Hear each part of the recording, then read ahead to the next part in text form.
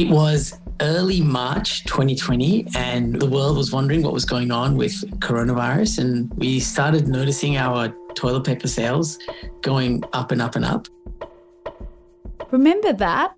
It was one of the stranger reactions to COVID-19. Australia's first COVID-19 death was reported on the 1st of March 2020, and then the next day we saw our first 2 cases of community transmission.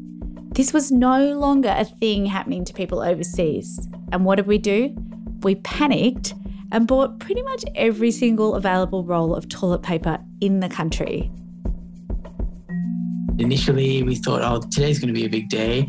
It looks like it's going to be maybe double our usual day. Then we kept an eye on it. A few hours later, it looked like it was going to be triple, quadruple, and we suddenly had a massive spike. We were more than 10x our usual sales day, and we were completely sold out in all our sites across the world within the day.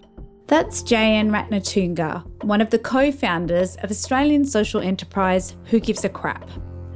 I think it was all happening in parallel with what was going on in the supermarkets. And in fact, I think there was a little bit of a feedback loop going on there where people would go to the supermarkets and suddenly see everything was out of stock and then jump online. So we saw a huge spike in search traffic coming to our site. It seemed as though there were as many people outraged by the panic buying as there were people actually doing the panic buying. And seriously, why toilet paper? It's not as though COVID-19 was a gastric flu or something. But a toilet paper retailer probably has a pretty good insight into how their customers think. So, was Jayan surprised? Initially, we were as confused as anyone else, which was like, why of all things would toilet paper be running out right now? But as we thought about it more, it's sort of, we could understand there was a few things going on. The first one was because it's so big, it would be out of stock on the shelf really quickly because it's hard to put a lot of items on the shelf. So it looks like there's less of it than there really is. And secondly, it's one of those staple items that feels a little bit more on the survivalist shopping list than other things. And so people obviously wanted some stability. And at that point in time, nobody really knew how all of the lockdowns were going to unfold. So it sort of started to make sense why toilet paper was getting so much airtime.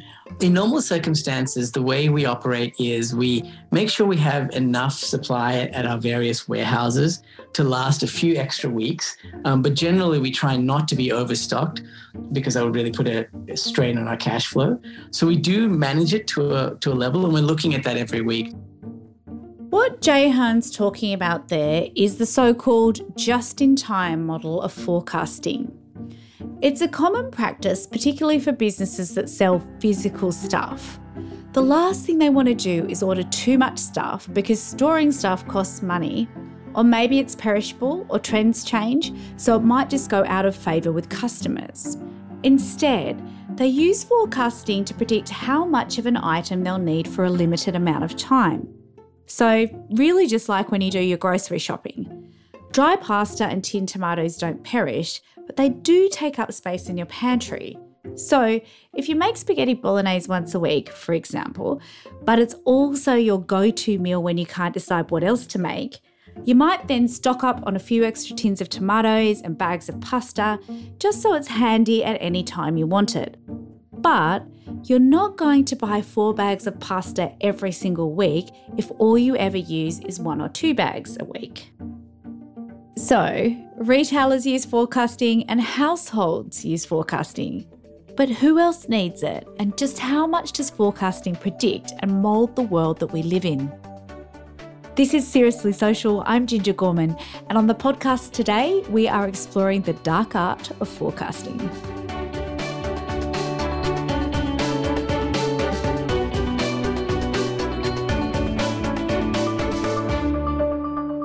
Going back many centuries, back in the days of Constantine, forecasters were banned. And even only a few centuries ago, about 300 years ago in England, it was illegal to charge money to make forecasts. And the idea was that they were trying to stamp out sort of charlatans in fairgrounds who were ripping people off by making money out of their forecasts. But actually, what I do is I do forecasting, and some people pay me money to do it. So I'm glad those days are over. Rob Hindman is a professor of statistics at Monash University and also a fellow of the Academy of the Social Sciences in Australia. When Rob goes to dinner parties and tells people he's a forecaster, most people think he's a meteorologist. But forecasting is vital, not just in retail, but in pretty much every aspect of our lives. Take energy, for example. I've done quite a lot of work on energy forecasting, so that's forecasting the amount of electricity that people will use. That's an interesting problem because it's affected by human behaviour. It's also affected by changes in technology as people use different sorts of electrical devices or that there's different sorts of generation capacity. And it's also affected by the weather. On a hot day, people are using air conditioning and so energy rates go up. So there's a few different things that contribute to that, which makes it interesting, I think, from a forecasting point of view to try to untangle the various inputs that might affect energy demand. Why do you think it's necessary in terms of society? Like, why can't we just trot along without knowing how things are going to pan out, without the mathematical models that you're making? Well, in terms of energy demand, it's important both in terms of having the capacity in the short term, making sure that enough energy is being generated so that tomorrow people won't have blackouts. But in the long term, it's also necessary in terms of planning generation capacity. Like, do we need to build another wind farm? Or is there going to be a gap in the supply in 20 years' time based on our current projections? Another really valuable application of forecasting, and one that Rob has been working on recently, relates to COVID-19. But Rob isn't helping retailers and companies like Who Gives a Crap determine how much toilet paper they need in their stores. He's actually helping forecast the number of cases for Australia's state and territory governments. Yeah, that's a very interesting problem because we're needing to forecast daily case numbers in each state up to a few weeks ahead. We have a team of people, most of whom are epidemiologists, but includes people like me, who's an expert in forecasting, but not epidemiology. And we have 3 different models that are being used. One is a epidemiological model based around the standard SEIR approach to epidemics. Okay, stop there for a second. SEIR stands for susceptible, exposed, infectious, recovered. Got it? Then we have a model which is agent-based, which is sort of trying to model individual behaviour. And then we have a time series model, which tries to build a model based on all of the data from other countries around the world, but doesn't take into account the dynamics of the pandemic. So it uses more data, but it's not so smart in some ways. And the 3 models capture different parts, different aspects of how COVID-19 is evolving. And we put them together in a forecasting ensemble so that we get the benefit of all of the 3 different perspectives on it. And the forecast ensemble is what goes to the state governments and the national government every week to advise them on where we think things are moving and so that they can take appropriate policy responses. Have you got a terrible feeling with something like a pandemic because it's so serious and the outcomes are potentially so serious that you might get the modelling wrong? Well, I mean, when you're forecasting, there's always the chance that you've screwed it up somewhere. And when you're doing short-term forecasting, you will know if you've screwed it up because the reality will come to pass very soon. In the case of the COVID-19 forecasts, even the large Victorian outbreak was within what we thought was possible. So we don't think we've screwed it up. We think we've actually done a reasonable job at predicting the range of possibilities that could occur in each state over the last year. So these are a couple of really valuable uses of forecasting. But how do forecasters plan for unpredictable stuff like once-in-a-century floods or the global financial crisis or this global pandemic, the stuff we like to call black swan events? With a pandemic, it's not a true black swan event because there have been other pandemics in the past.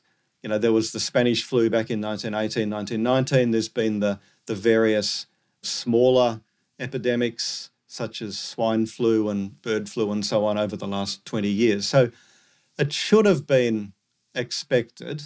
The problem is that a lot of planning ignored the fact that there could be such a thing as what we're currently experiencing. So that's interesting what you're saying, that a lot of forecasting doesn't actually take into account possible uncertainties or possible huge shocks or rare events.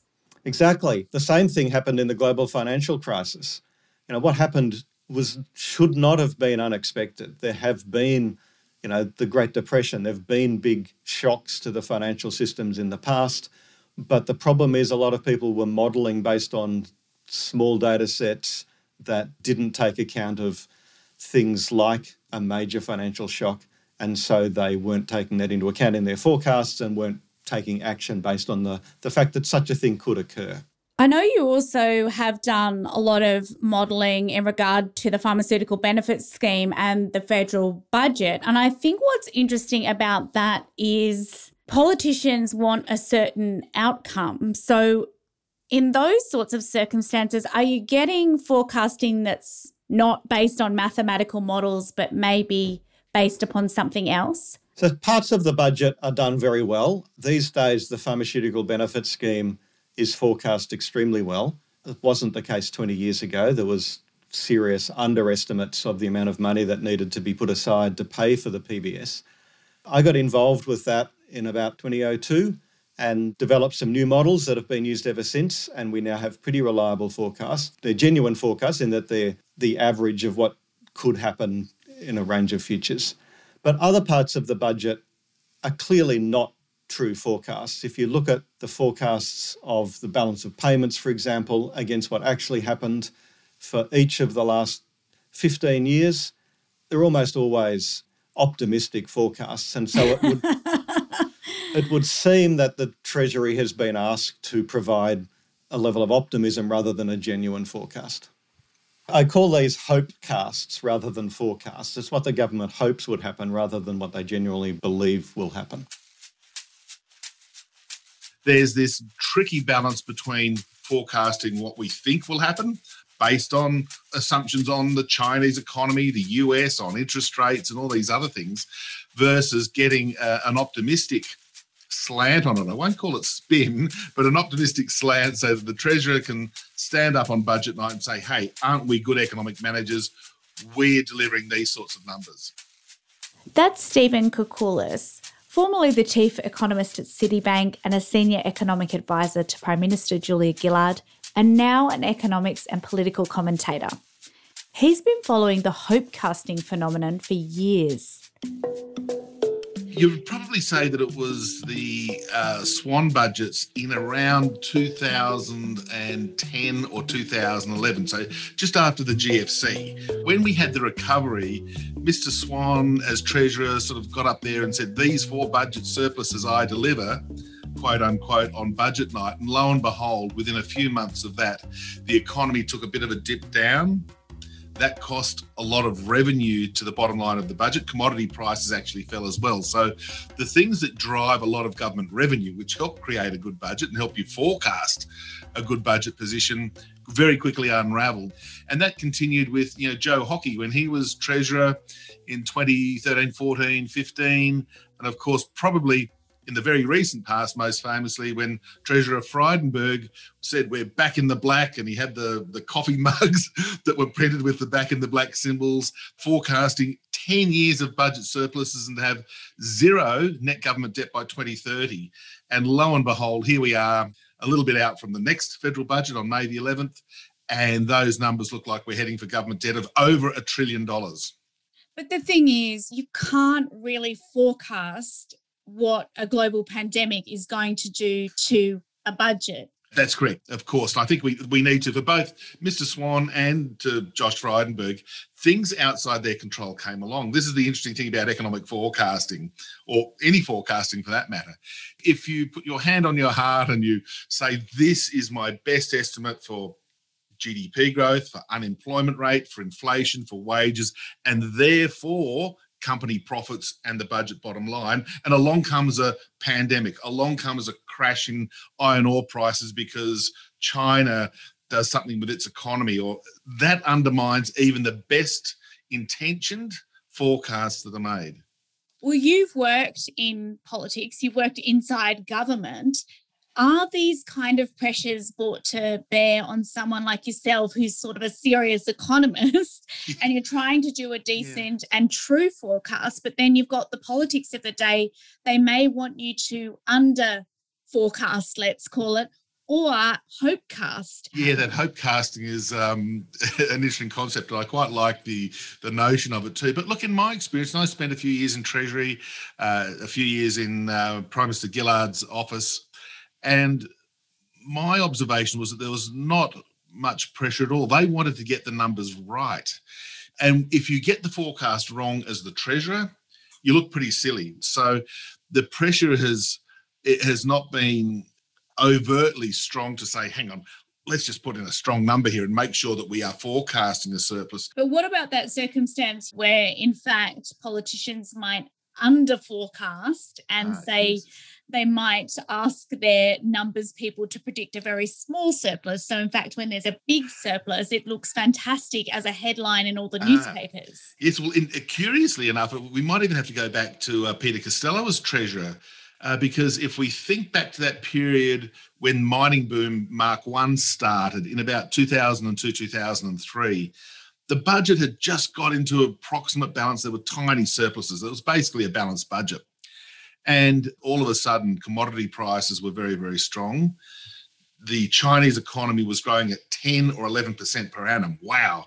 And the nature of their growth meant that they required a lot of raw materials. It was an industrial boom, not a consumption boom, if you like. So all of the construction needed iron ore, energy, steel, the stuff that we produced.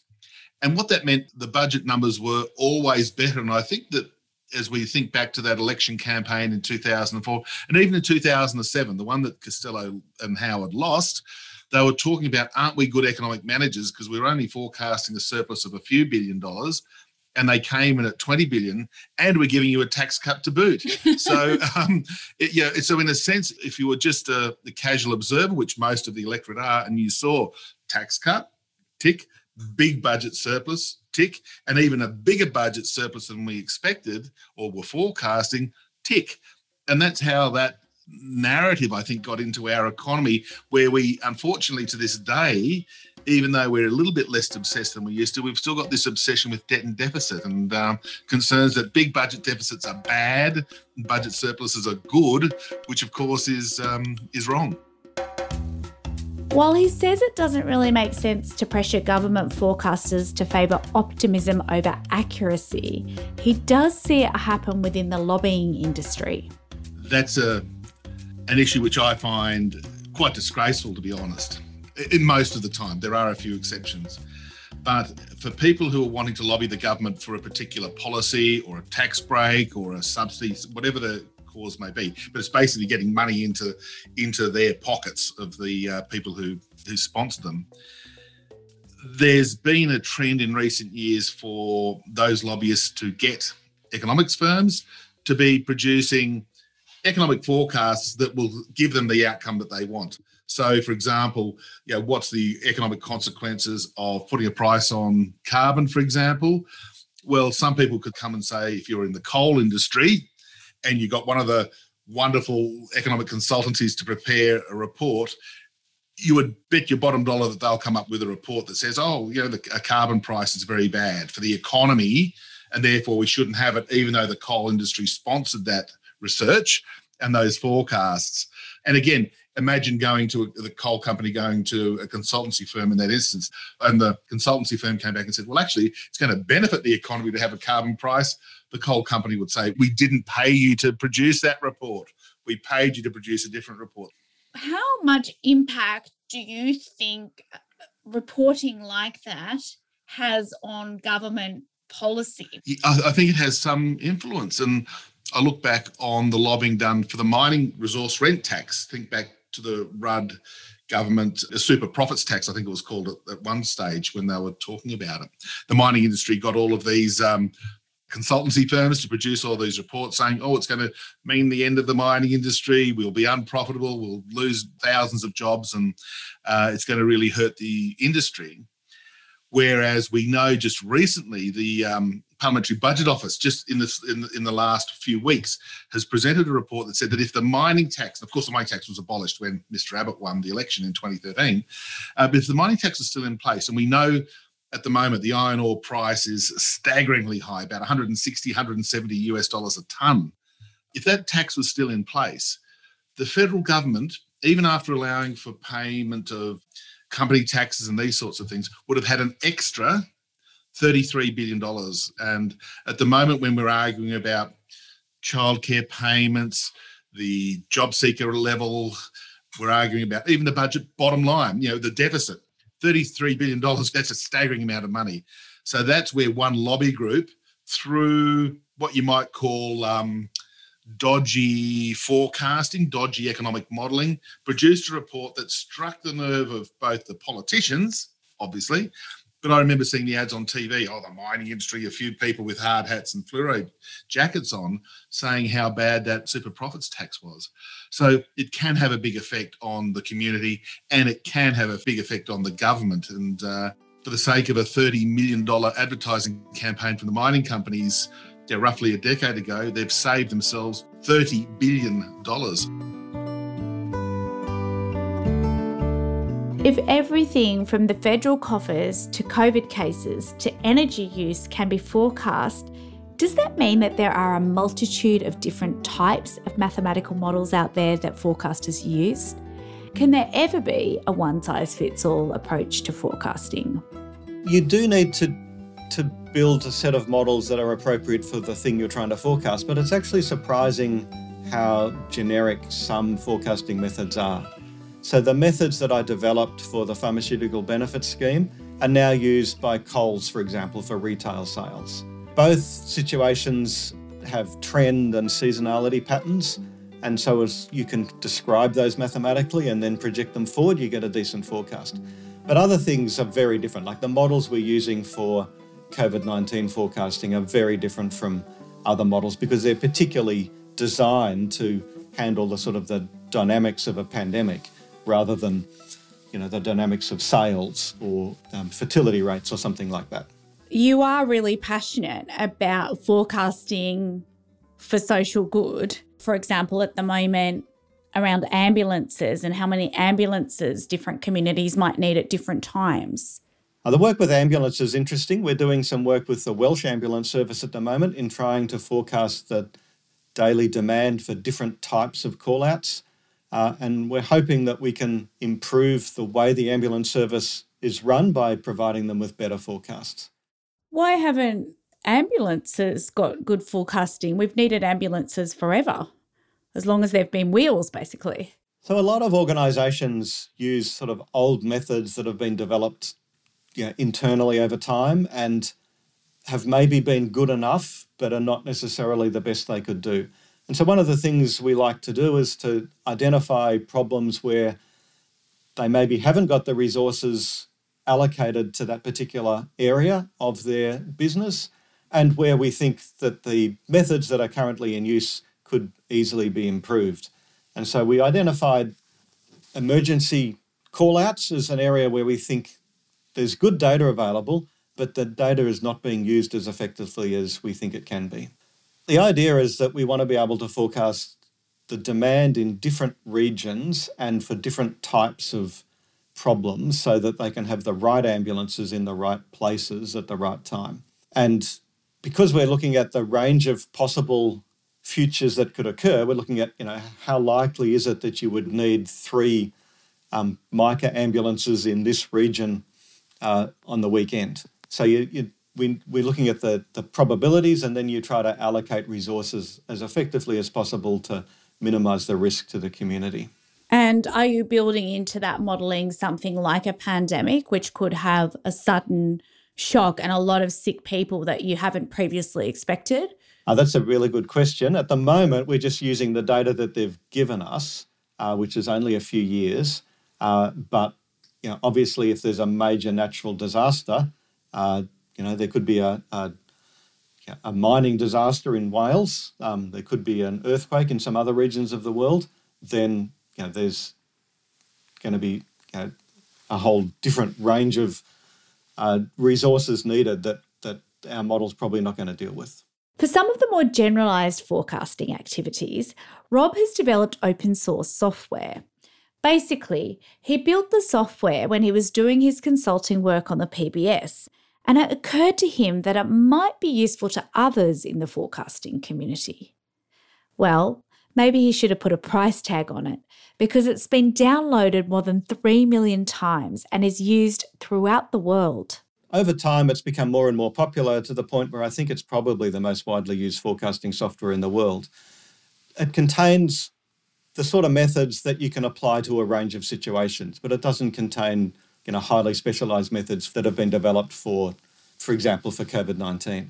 But the sort of methods that are in there work great for retail sales or for energy demand or for demand for different services. And so any organisation that hasn't got the specialist skills to build their own forecasting models can just take that software and apply methods that have been very widely tested over a very long period of time and know they'll get pretty reliable forecasts. So why did you give it away for free, given that you'd probably be a millionaire by now if you'd asked people to pay for it? I don't know that people would have bought it. Everybody who needs to forecast should be able to do so without needing a huge amount of money.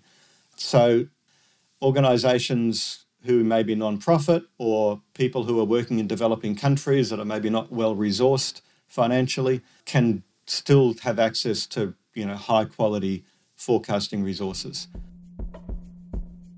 So, how do you forecast for the short term in unpredictable times? It's something that Jane and the team at Who Gives a Crap had to figure out very quickly when their customer base shot up during the toilet paper shortage. But at the same time, it really gave the company a chance to test themselves, to see if they really can be as big as the Aussie startup aspires to be.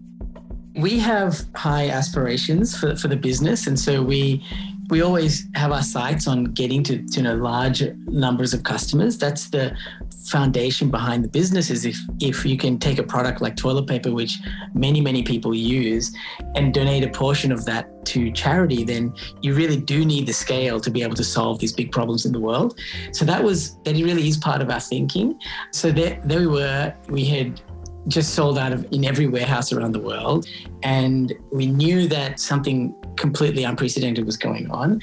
And the first thing we did was we put up a message on our website to try and reduce the panic that was going on. It was just saying, hey, we're out of toilet paper right now, but join our wait list. We'll let you know as soon as we have any toilet paper. And P.S., if you're a subscriber to Who Gives a Crap, we've made sure we've saved enough for you guys.